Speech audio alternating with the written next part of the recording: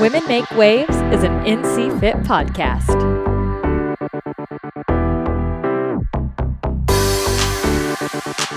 Welcome back to another episode of the Women Make Waves podcast. I'm your host, Lindsay, and today Bloom and I are sitting down with Amanda Barnhart.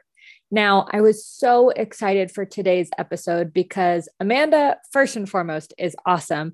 And second, she talks all about vulnerability. And you guys know how much I love an authentic conversation about how we become the best versions of ourselves and how we share that. Amanda shares so authentically and so truly about what she's experienced on social media, how she has had the vulnerability hangover, right? We post something and all of a sudden it's like, oh my God, did I just post that? How she's gotten over that and how she continues to share her life so genuinely on the internet. As we kick off this first episode of the new year, I want to invite you to begin and start and crush the EOE 40 challenge with us over at NC Fit. I will link how to get involved in the show notes, but basically it's 40 days of better eating, better sleeping, better training, and a clean sink at the end of every day. You might laugh about the clean sink, but it's true. How we do one thing is how we do everything. And let's make the boring awesome. Let's do the mundane extraordinarily well. Sign up for the EOE 40 challenge. We have a lot of sponsors, a lot of really awesome giveaways going in hand with that. So be sure to sign up with the link in the show notes. Until next week, enjoy the show. Welcome back to another Women Make Waves podcast. I'm your host, Bloom. I'm here with Linz and Amanda Barnhart. Amanda, competitor, physical therapist, wife, dog mom, like all of the amazing things that you are. Before we even get into all of those things, we'd love to kick off every episode the way we do. How are you making waves? Well, thanks for having me, ladies. We're getting deep right away. When you first say that, I'm like, I'm not making any waves, but of course we're all making waves in our own way. Like every single person in this world is making waves. And when I really think about it, I think that one of my gifts is being really vulnerable and being myself and not afraid to do that. Especially in a world of social media, a lot of people can be fake. A lot of people can hide behind their social media, and everyone does it to an extent. I'm not always completely honest on my social media about exactly how I'm feeling that day or training or life or whatever is going on. But I always try to be authentic and be real and remind people that like we are all human beings. We all are going through suffering. We're all having good days and bad days and stuff like that. And I think it's important to pour into that as much as I possibly can because there's such a lack of that, especially in social media. Sometimes in person too, you know, you meet with people and it's superficial conversations like, hi, how are you? And like, really, like, how are you? Like, that's the kind of conversations that I want to have. I want to help people. I want to inspire people that it's okay to not be okay. And it's okay to be honest. And it's okay to not love yourself every second of the day and love your body all of the time and stuff like that, that I just hope that I can be a voice to people to inspire them to know that it's really not okay to pretend all the time. And you'll feel so much better and so much more at peace if you're yourself and you're being your true self and constantly trying to figure out who that is because that person may be changing, which is okay. But staying in tune with that and being proud of it, I think is super important. And that is a way that I hope that I am impacting the community and continue to as I grow as a human myself. Okay, I'm already loving where this is going. Bloom and I both lit up so much when you said vulnerable and authenticity. Those are like our two big things for us. Something that strikes me, especially being in the health and fitness world, it's so easy to get caught up in the messaging that, right? Like you are supposed to love your body all the time, or you are supposed to be so health forward and, you know, conscious of these different things. So what are you doing or what practices do you have, or what do you do to stay curious and authentic and vulnerable to what that actual experience is for you instead of just putting out the messaging that might be what's expected? Mm-hmm. I think step one is awareness. And step two is being honest with yourself. Like, how can you be honest? Well, first of all, if you're not aware that it's an issue, you can never be honest about anything. So you have to be aware of what's going on. You have to be very self-aware of, what your thoughts are doing to yourself. You're having negative thoughts. That's okay. That's something that I always try to remind people, like, it's absolutely okay to have bad thoughts. It's just being aware of them and knowing what to do with them. So if you can find awareness in yourself, that's your number one. You're already doing better than a lot of people. And number two, what you choose to do with that awareness, like, are you willing to work on it? Are you willing to try and change the thoughts? Are you willing to accept? It just depends on the day. Like, some days you're accepting the thoughts and moving on. And some days you're setting them aside and saying, like, I can't deal with this today, but I'm aware that it's there. And then there's other days where you're like actually trying to work through it.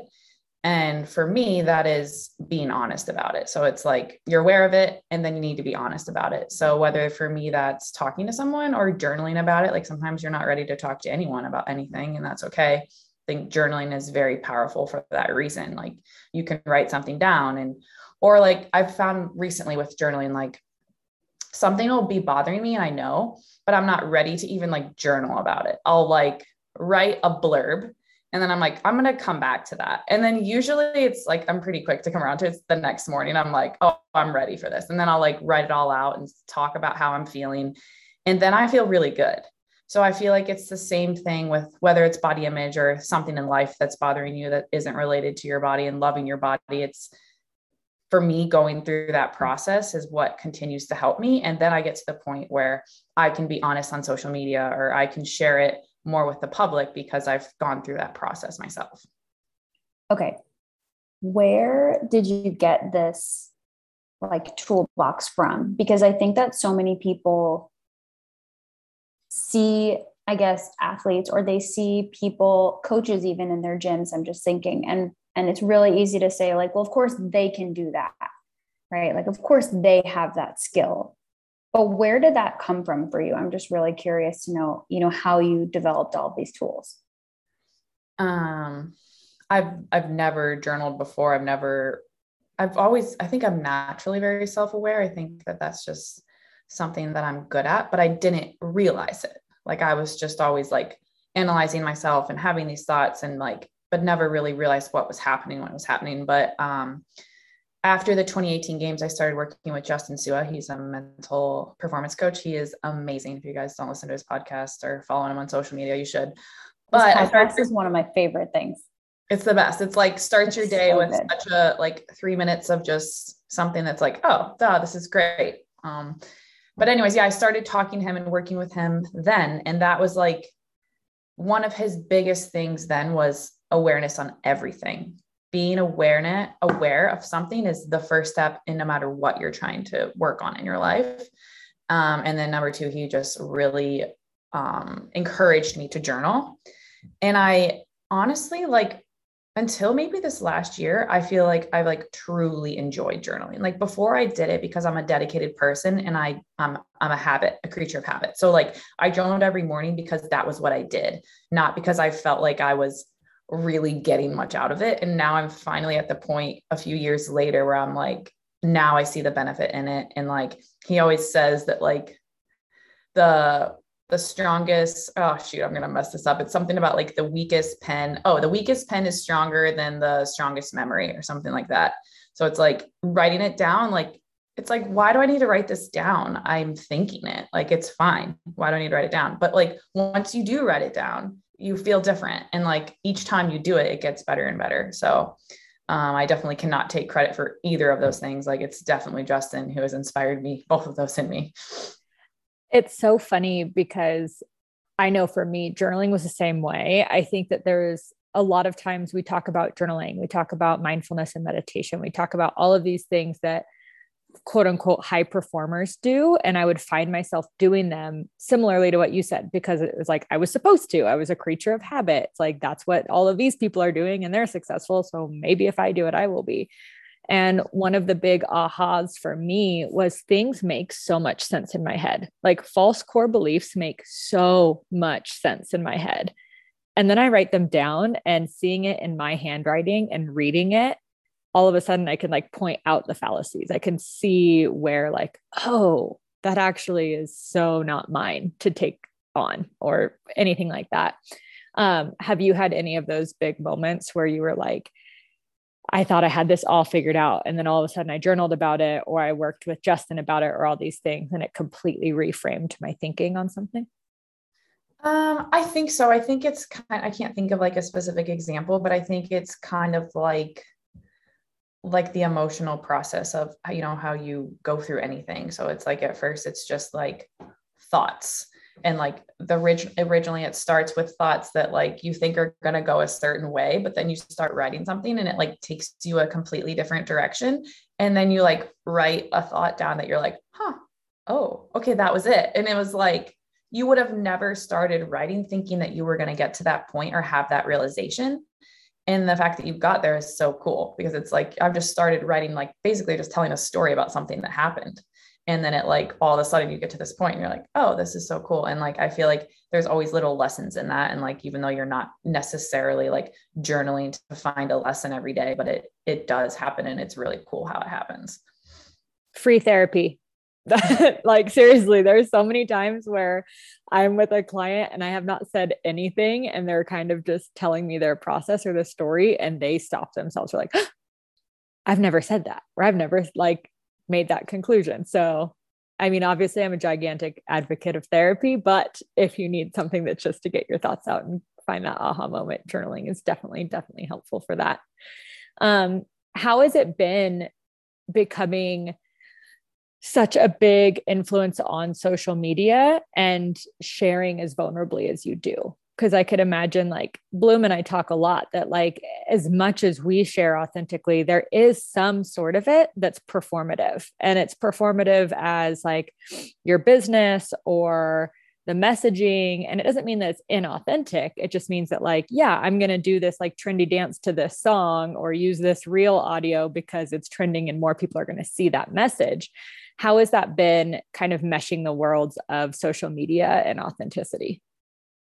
Oh my gosh, it's such a fine line. And it's like, it's almost like a game. You feel like you have to play with Instagram, and it's like really frustrating because it feels like they have the power, like of who's going to see your post and like how well it's going to do. And like, you put so much effort or vulnerability into a post sometimes, and it doesn't do how you want it to do, or doesn't get to people that you're hoping, it's like, oh man, not that many people saw this. Like, why? Like, Instagram, why did you do this to me?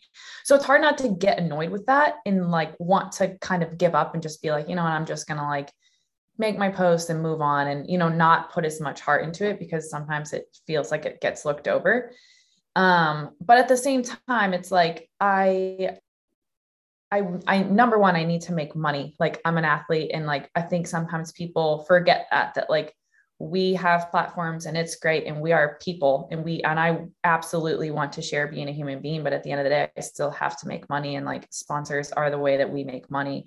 And I try to make that as authentic as possible, but sometimes it's just like, there's only so much you can do. And, part of me gets frustrated with people because I just want them to understand that, like, it's like, this is literally our job. And this is how we are making a living and able to be athletes that you guys like to watch. And that like, we can do well and not have to go work a 9-to-5 job and try to be an amazing athlete. So I think part of me gets frustrated with that, because I don't want to come across as inauthentic because I have a bunch of sponsors, but it's also like, it is the life that we live. And it is, it's an amazing life, and I'm so thankful for it, but it's part of the job.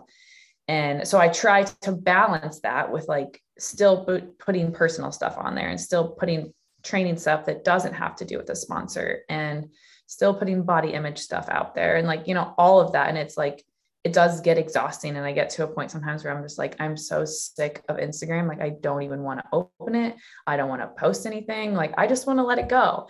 And like, that's okay too. I think it's good for you to do that occasionally, but moral of the story, I go through ups and downs where I'm feeling like super inspired, and I like want to do Q&As like every week. And then I, want to do a reels every single day because I think they're fun to do. And they usually are doing well on Instagram right now. And then I go through a phase where I'm like, gosh, I don't want to post anything. Like, when's the next time I have to post something? Like, I'm just going to like lay low for a couple of days. So it's challenging. I definitely don't have it figured out, but, it's way more of a blessing than a curse. So I would never sit here and complain about it, because it's an amazing life that I get to live. Yeah, that's one thing I've learned for sure the past couple of years, having an online business, like, you kind of have to show up on Instagram, and it's not necessarily like, a bad thing, but it is the reality of owning a business or being an athlete where you're relying on, selling something to make a living. And I'm curious to know, because I know for me, it was a lot of, well, it doesn't matter what I post because it's not going to, like, the algorithm's not working in my favor. So it doesn't even matter. But balancing that with, if 3 people see it, that's still 3 people that, were affected by that post. And a little bit of it too was, like imposter syndrome of, I don't know that I'm even putting out content that's worth going viral, like that's everybody's dream, is for something to go viral because so many people see it. But I'm curious if you went through that with any of, taking on sponsors or posting on social media and sharing all of these things. Like, did that ever come up for you? A little bit, but honestly, not really. The transition was easy for me. And I think that is just because I'm like so easily vulnerable and not afraid to share things. So, and that is definitely like somehow I've always been that way. So I didn't really like think too much about it. I was just like immediately posting what I thought and, writing like, making a post about training today, like legitimately being like, okay, what happened in training today? Like tell the story, like write about it. You don't need to sit here and think of something creative. It's like, if you're sad, if you're going through something, like post about that. Like it makes posting easier. It makes the time to write it easier. You're not pulling teeth. Like you're literally just sharing your life and like, increments and small parts. But for me, that part is easy. And I do sometimes see other people and I'm like, man, I wish like these people have such big platforms. I wish they did more with it. Like I see, and it's like post something real, like, that they're not just grinding every single day on Instagram, like, grinding meaning training. Like it's just, we're just grinding. We're just working hard. And it's like, okay, what are you really doing? Like, what are you really going through? Like, that's what people want to see. So I do think that I sometimes get frustrated with that just because it seems like the easy way out to just, and I do that, don't get me wrong, I do that, but I think it would mean a lot more if more people did it more often. And it would, just show that not everything is sunshine and rainbows, and like, it's okay to be honest on social media. And it may like change social media a little bit to where we're not always like, man, this person's life is really, really good. Like we have more of an idea of because that's the whole point of social media, is to share your life. Right. And it's like, why has it turned into sharing only the good things in your life? Right. Or only the fit tea in your like 6 days to losing belly fat or whatever it is that's always popping up on my thing. I do think it's really interesting that we see, and I'm totally guilty of this too. You start following an athlete or a celebrity and you don't take in, like, you're following them on Instagram. You're getting a view or a lens into their personal life. And I don't think many people take into account, like, you're an athlete. Like you didn't, I could be wrong. I don't want to put words in your mouth, but it's like, you didn't sign up to be an athlete to become an Instagram influencer. So how has that been to be like, damn, like I have this platform, I have this thing that I have to now manage and run, where I really just wanted to compete, or I wanted to like do this thing that really lights me up. And now I'm having to balance sponsors and all these things online.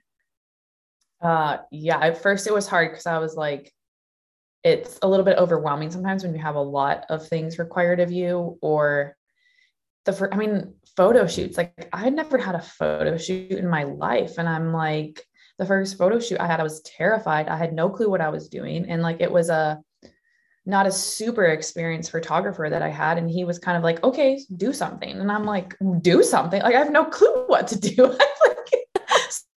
Like all I know how to do in front of a camera is smile. So like, I don't know what you're looking for.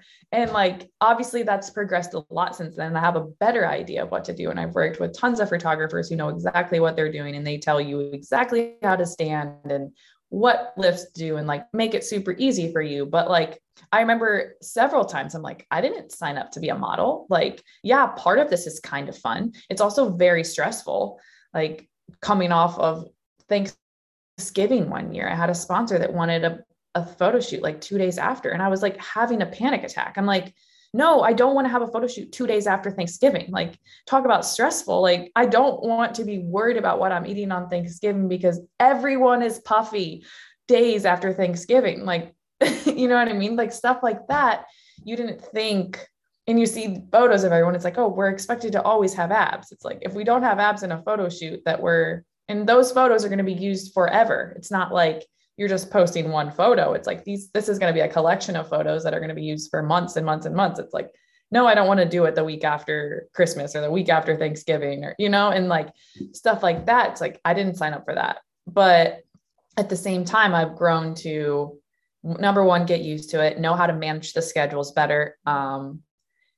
Getting better at accepting my body and the different phases that it goes throughout the year. And like, off season is the time to do photo shoots, and off season is the time where I don't love my body as much. So that is something that I've had to accept. And it's just part of, you know, it seems like, you know, you see some people and you're like, man, did they always have the perfect abs and right after the games, like a month out of the games? Like, how do some people manage that? And, you know, most people only have the great abs a month before the games. And that's the reality, but that's the worst time to do a photo shoot because you're training so much.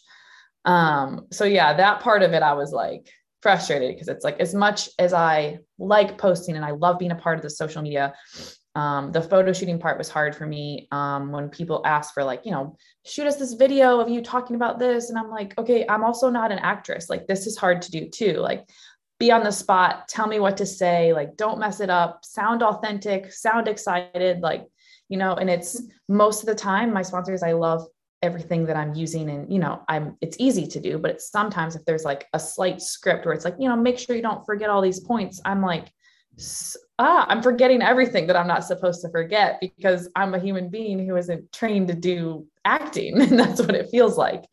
So yeah, stuff like that gets frustrating and challenging because it's time consuming and also just stressful.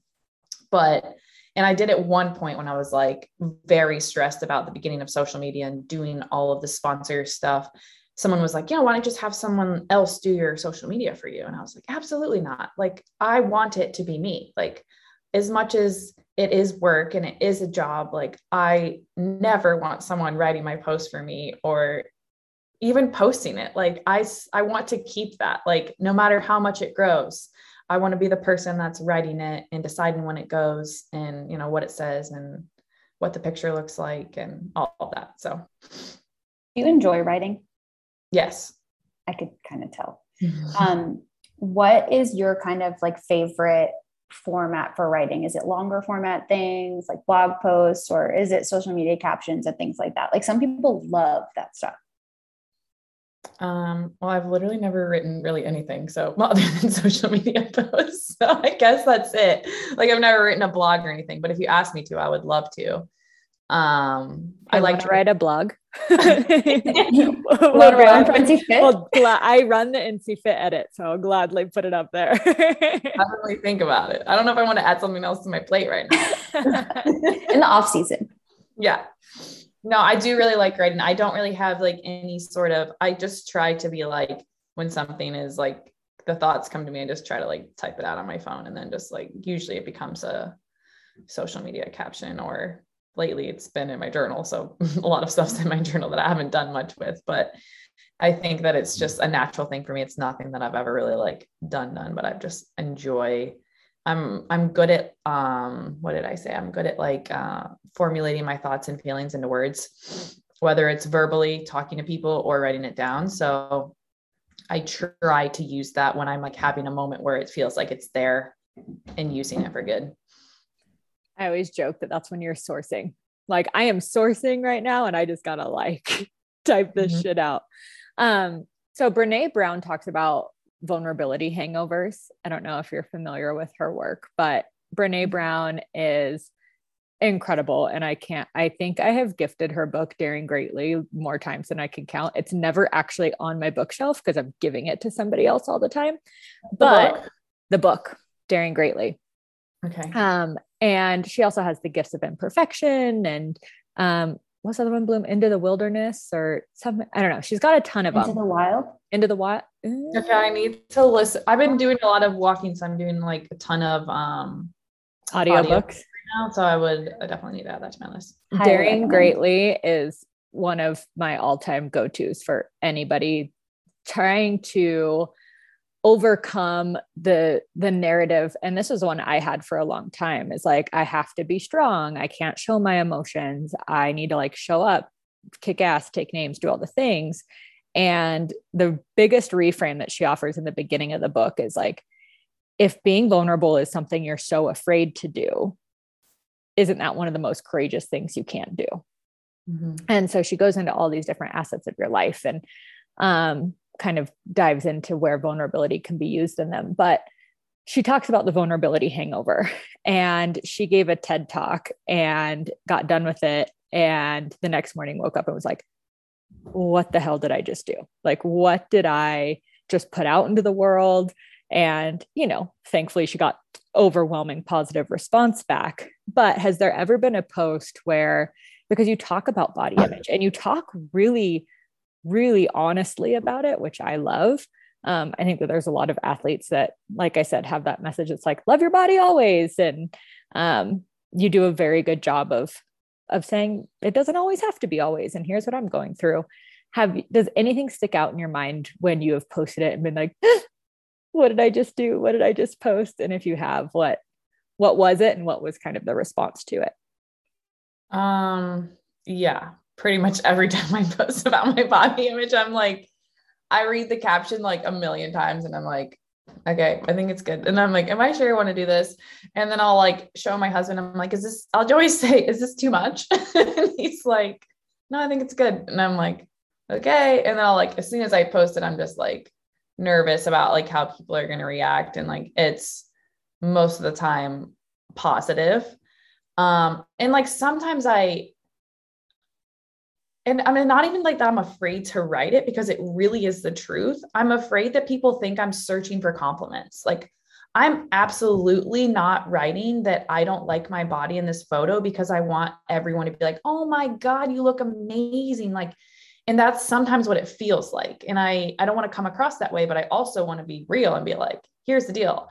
I know I look good in this photo, but I still don't like it. And like, here's why. And I feel this way. Like, yeah, you can see my abs, and yeah, a lot of people would kill to have this body. Like, I'm fully aware of that, but I still don't like it. It's still me. And I still have insecurities. And like, so it's like finding the line to share that without feeling like I'm searching for people to lift me up, because I don't need that. I'm not looking for social media for that. Like, obviously it feels good. Like, everyone's going to get endorphins from it, but I don't define myself by what everyone on social media is telling me whether they like my body or not. So I think that is probably the biggest struggle I have with it. It's like, because people see my body and they're like, oh, she's struggling with body image issues. Really? Like, I hate that response because I understand it. I totally understand.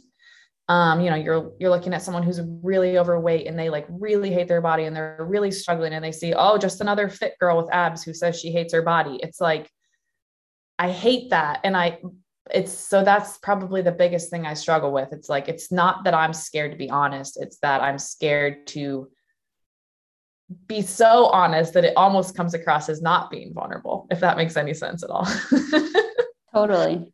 I think that's a really interesting perspective to have too, because you're sharing in a way that's like, hey, everybody goes through this, but there's always inevitably going to be people that are on the other side of that coin saying, well, she has no right, you know, like she should feel lucky that she has that body or that she can do X, Y, or Z. How are you? I mean, and this is not an answerable question, right? But like, how do we change that? How do we change how people see that? Because that's something that we've talked about this, me and Lindsay, before, around like, we go into the gym and we constantly are comparing ourselves to other people because that's just who we're around. And we forget that, you know, there are people around us or not around us that don't have these types of bodies, and they see us very, very differently. Mm-hmm. But that conversation is so incredibly powerful to be able to have. So I don't know if you have any ideas, but I'm open to any ideas that you do have.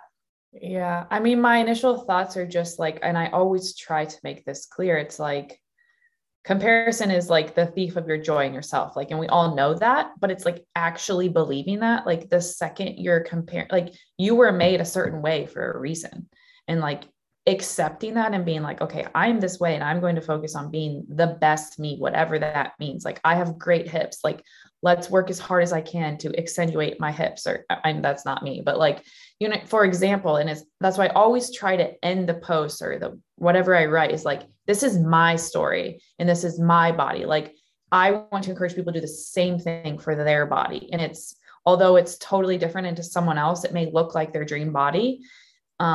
It's the importance of focusing on yourself. And like, I think that's why the body image things are such a slippery slope, because it's like, you're sharing this truth and you're trying to encourage people to focus on themselves, but you're also posting this picture of yourself that may cause more jealousy and more stress from someone, you know, that's seeing it and saying, this just makes me feel worse. But at the end of the day, if you are doing a body image post like that, and let's hope that 80% of the women are inspired by it and 20% of them feel worse about themselves because of it, it's like, I'm still glad I made the post. It's better than not making it. But I don't think we're ever going to win that, you know, and maybe it's just time. Like maybe that the girl that sees it the first time and she's like, you know, hurt by it and disappointed that like someone with a body like mine doesn't love her body all the time. And then maybe they see it again, or they see someone else do it and they're more forgiving to it the next time. Like this is me just spitballing on the spot, but like, maybe it's just something that needs to be seen with reps, that eventually they're going to see it for what it is and appreciate it and be able to love themselves that way. Yeah, totally. I always say, especially when working with my nutrition clients, like a lot of times I will have people come to me, mostly women, saying that they want to lose weight. They want to lose X amount of pounds, or they want to get back to a weight that they were once in their past. And so often I find that it's not actually about the weight. It's not actually about looking a certain way. It's like what that means for them. And I think that this is all part of the same conversation of how do you actually want to feel? And is it aligned with losing weight or having this like certain type of body, or is it about how you want to feel? And that I think is such a powerful shift for people to start to maybe lean into, you know, like, why is it triggering you that Amanda's post, you know, about how she doesn't like her body in this photo? Why does that trigger you to feel a certain way? You know, like, do you think that having that would cure everything? Or did you I don't know, did you really think that it was going to be like the thing that solves whatever your unhappiness is? But I think it's so powerful to continue sharing, because like you're saying, like if it's 80% of people, that's a huge amount. Even if it's less than that, like I would even say if it's 60-40 or 50-50, even, like that still is an impact that you make on the people around you. And that I think is super, super freaking cool. Yeah. So what do you think, in terms of sharing, in terms of posting on your social media, what's your, maybe like your ideal situation for 10 years from now? Mm-hmm. Maybe even 5 years from now, because I think 10 is like really long. That's a really good question. I mean, the easy answer for me is that I'm still being just as vulnerable and I'm still sharing what I'm going through, and that the only thing that I have thought about is like, are people still going to care? You know, mm-hmm. Like if 5 years down the road, I'm going through this and I'm still sharing whatever it is, because that's what I like to do. I like to share the truth of what I'm going through. Like, at what point are people not going to care anymore? And, you know, can I still somehow make an impact and help people? That's huge. That's like, I always think of, like when you create a business plan, you have to, you know, look 3, 5, 10 years down the line. And so often I think we get like way too rigid in what it looks like, but it can be so powerful to leave it up to, you know, I hope I'm just making that impact. I hope it doesn't necessarily have to look the same way to be there. And that's something I always try and have conversations with clients around too. And then I try to remind myself is Like it may not look exactly how you want it to look, but it still can be so cool and so awesome. And it might be nothing that you expected. Is that kind of like what you have experienced with competing? Or did you kind of like expect it to be this way? I don't think I had any expectations, honestly. I like got thrown into it. I'm just like, okay, here we are. Yeah, it happened so fast for me, which sounds horrible. It happened so fast, and it just like, you got, I like regionals and the games, and then social media blew up, and it was just like, it was there. And it was like, I went from like nobody to somebody in CrossFit so quickly. And I didn't even have time to process it or think about it, because I was just trying to get ready for the games. And I guess, as I was younger and I watched CrossFit, I think this is gonna make me feel old, but like I wasn't on Instagram back then. I just watched CrossFit. So I didn't even have that to think. Like I never once thought like, oh, I can't wait to get Instagram followers, or, I never once thought that, because it just wasn't, it's changed so much over the last several years that was never my goal. It was never anything that even crossed my mind. It's like, you just do the work, you show up to regionals, you make the games, and you be yourself, and it just happens. And like, not everyone's story goes that way, but that is how mine went. And yeah, so to answer your question, it's like I didn't have any expectations. So like, it is definitely wonderful. And I absolutely love the athlete life, and I would do it forever if I could, but unfortunately I'm getting old. Oh my gosh. That's like, I saw this meme the other day that was like, wow, she looks so great for 70. And it's like, in the sports world, like oldest athlete on the court, 32, when's he going to retire? It's like such a different lifestyle for us. And it's such a different mindset. I'm like over here thinking of every book I've ever read, but, there was an interview, I believe it was with an Olympic softball player. And she was saying that essentially like athletes die twice. They have like the death or grieving that comes from retiring their sport. And then they have their like actual physical passing. Right. And I think that one thing CrossFit has done, and I don't know if this is just the way it's set up, it's not like you go into the NBA and you sign this multi-million-dollar contract, right? Like you show up, you do some of the most insane, crazy things for 7 days at the CrossFit Games. And it's like, maybe you're standing on the podium with a check, maybe you're not, maybe you have that white jersey, maybe you don't. And then it's like, okay, start grinding again. And it's created this world where you were saying like athletes make money through sponsors. Some have 9 to 5, some, when you retire from your sport, for better or for worse, you do have more to your life than that sport, because you've been pushed into a world where you've had to create something like that.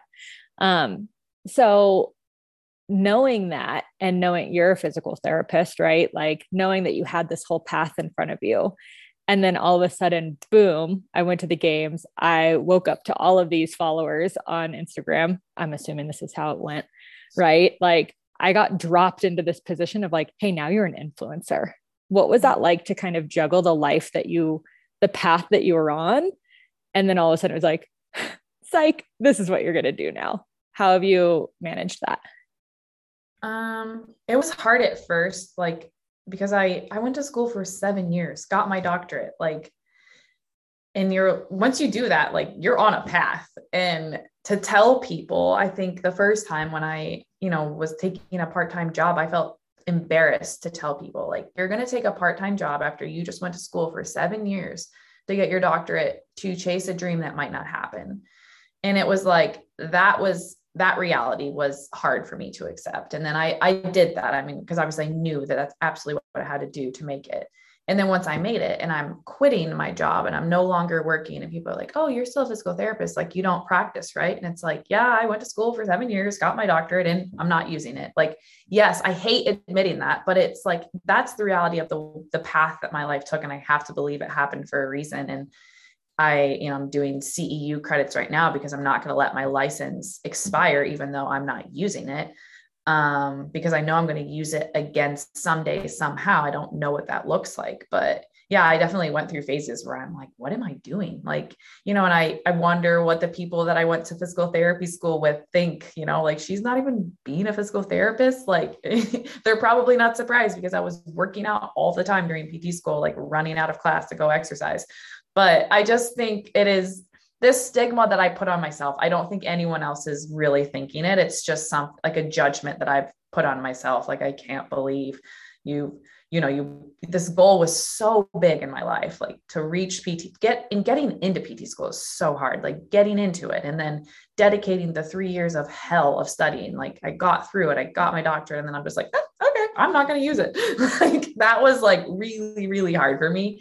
But now I'm totally okay with it. And I fully believe it happened for a reason. And I'm so proud that I have it.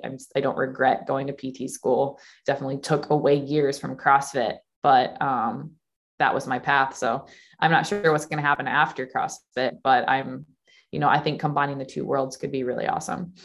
Yeah, that's a perfect segue into my next question. How much does your PT background play into how you train, how you move your body, what your programming looks like? Because I think that there's, and myself included, like I was the kind of athlete that was like, wrap it, tape it, ice it, take some ibuprofen, come back tomorrow. Right. And then after getting really hurt and having all the information I had from my PT, I was like, damn, I wish I was doing this before. Right. It's like the prehab before the rehab. How does it play a part in what you're doing today and what your competition looks like? So there's definitely two sides to me. I have the side where I can sometimes be too smart and I'm like, this is dumb. Like I shouldn't be doing this. And I have to sometimes turn that off and be like, Amanda, you're a professional athlete. It's not supposed to be smart all the time. It's not supposed to make sense. Like sometimes you just got to do what you got to do. The day I'm in the gym for health, I'm never going to do anything that doesn't make sense or do anything that's dumb or, that isn't great for my body. But right now I don't always have that luxury. So there are times where I need coaches to be like, all right, it's okay. Like this is the time where we may have to push through a little bit of shoulder pain, or this is the time where we have to suck it up and ignore, whatever it is that I think is a little bit off. And then there's other times where like I am an athlete and I do need someone to back me down like everyone else does. And it's like, your foot's hurting when you're running and you're still running 8 miles. Like, why did you do that? Like, maybe we should take some time off. Like, I still need those reminders. I still need people holding me accountable, because although I know better does not mean that I'm going to always practice what I preach. And I think sometimes like with anything, like just because you're a dietitian doesn't mean you eat perfectly and you shouldn't. And just because you're a physical therapist and the mechanics of the body and how to heal injuries and, get places quicker with injuries, it doesn't mean that I'm always doing the best thing that I can do. So I definitely like play on both sides of the field. I do look forward to a day where I truly can go to the gym and be like, okay, what's best for my body today, how it feels. Don't have to worry about anything other than how I feel in my health, and not have the looming, competitions over my head where it's like, this doesn't right today, but I still have to do it anyways. Okay. I'm going to go controversial here. So I know we were talking about this internally at NC Fit, and the boys actually did one of the Effort Weekly. A bunch of the guys from NC Fit sit down and basically drink coffee together and do a podcast. And they were saying how like one of the guys, like, I will never do a handstand push-up again in my life. There's certain things that we do for competition. There's certain things that are super sexy in the gym, right? When you first walk into a CrossFit gym, you're like, whoa, like that's awesome. I can't wait to do that one day. And I think those goals are really awesome to have. But for the actual longevity of the sport or longevity of your body, it's kind of like, okay, if I'm not competing, I will never handstand walk for fun in the gym again. Right. What are some of the movements that you're like, yeah, once competition is over, I don't think for my own functional use, I would ever train these movements again? I don't want to say ever again, but I don't love GHD sit-ups. I don't think the repeated hyperextension is great. Like there's way better ways to work on your abs. Now, granted, if they come up in a workout and I feel fine doing them, like I'll do them, but they are one of the movements that especially people who don't have the strength that they should, and they don't have core stability and they don't have body awareness, and they're trying to get their core stronger, or they're trying to lose their belly fat. And I see them over on the GHD machine. Like, that's what makes me cringe. I'm like, no. We need to like hold a hollow position and like learn how to turn on your deep core. Like, you do not need to be doing GHD sit-ups. So for me, it's like, it's hard to answer that question for me versus like for other people. Like for me, I can do that because I'm always going to have the body awareness. I'm always going to have the PT awareness of, you know, this is too much, or I shouldn't do this. Same thing with handstand push-ups. It's like, I love handstand push-ups. I don't think they're great for your neck, but like, I also have enough awareness to know when it's bothering me and like what is too much. And if I was being a stickler for the community and their necks, like I would say, yeah, no one really needs to be doing handstand push-ups ever, but they're fun. And like, if we can find the balance of being smart with them, it's like, it's really no more dangerous than like doing anything else that we do in life. Like we ride in a car and that's dangerous. We fly on planes, and, like anything that you're doing in life is going to have risk. So I never want to be the person to say, don't do this. Like, it's going to hurt you. But I think the biggest issue in CrossFit is the lack of body awareness, or the lack of ability to drop their egos and think that they're ready for something that they're not ready for, to where injuries come from doing handstand push-ups or kipping pull-ups before they're ready. And, the long list of things that people get injured doing in CrossFit, or lifting too much weight. So yeah, I've kind of evolved with that, my feelings in that. And like, so there is definitely like, I'll be in a gym and it's hard for me to see someone doing something like that person should not be doing that. And it's like, all I can do not to run over to them and stop them in their tracks, but it doesn't mean they should never be doing it. It just means like, they're not ready for it. Yeah. So long story short, there is nothing specific where I'm like, well, I probably will never climb the pegboard again, just because I hate it. And it's scary. And it's like, why do I need to be doing that? But like, that's not because of a health reason. I mean, it does really hurt my elbow, but it's not necessarily like a health reason. It's just like, there's no reason for me to be doing that after I'm done competing. Yeah, totally. On the flip side of that conversation, what are some movements that you would say are very important to have for longevity? Like, what ranges of motions to continue to train to help people move the best they can for as long as they can? I mean, I think it's obviously important to squat. And I don't think that everyone needs to squat below parallel. They just need to squat to a point that is, that their body allows them to safely and comfortably, so we can keep our legs strong. Because I think that the main issue as people get older and their knees start to hurt and they say they just have bad knees in their family, it's like, no, you have bad knees because your quads are weak and you're not using them. So it's like, if we can encourage people to squat and hinge and deadlift properly, like knowing how to pick things up off the floor, that's super important. And like knowing how to brace your core, knowing how to pull, like doing all of the movements in CrossFit, like translate over. But if there's no awareness to that, like what good is it doing us? It's like teaching them in the gym and then being like, this is how you become more aware in your daily life is really important. So I think that just, we're always going to be squatting. We're always going to be deadlifting. We're always going to be pressing. I think pull-ups, maybe not kipping, but strict pull-ups are great forever. Like push-ups are great. And if we're aware of our position, whether we're scaling them on a box or something, that like people are getting all of those functional movements in, and that's making them stronger. So like they can pick stuff up and carry groceries or, stuff that they don't even think about because they're so easily getting stronger in the gym that it translates over. I think that's the most important. It's like, it's such a misconception outside of the CrossFit world, not in the CrossFit world, that like squatting is bad for your knees. And it's like, no. Like we need to squat. Like you have bad knees because you don't squat. And that's something that like in CrossFit, everyone knows that. But if we can like get that out to the rest of the society that's like sitting on their couch all day and wondering why their knees are hurting, it's like, because you're not using your leg muscles. Amen. I've had that conversation with my mom so many times in the past that like, it doesn't have to be below parallel for it to count as a squat. And like, you could sit down on a chair and stand up and it's still like, that could be your squatting for the day. My mom has had like 2 knee replacements. So she's in that place of my knees hurt all the time. So I'm always like, you need to use them. And if you're not using it, you're going to lose it. I can't wait personally for you to start practicing, because I feel like you're going to build the most badass humans in the gym and outside of the gym, because honestly, that's what it's about, right? It's like being able to enjoy the rest of your life. But I'm curious, and this is our last question before we let you go, but what outside of the gym do you love using your fitness for?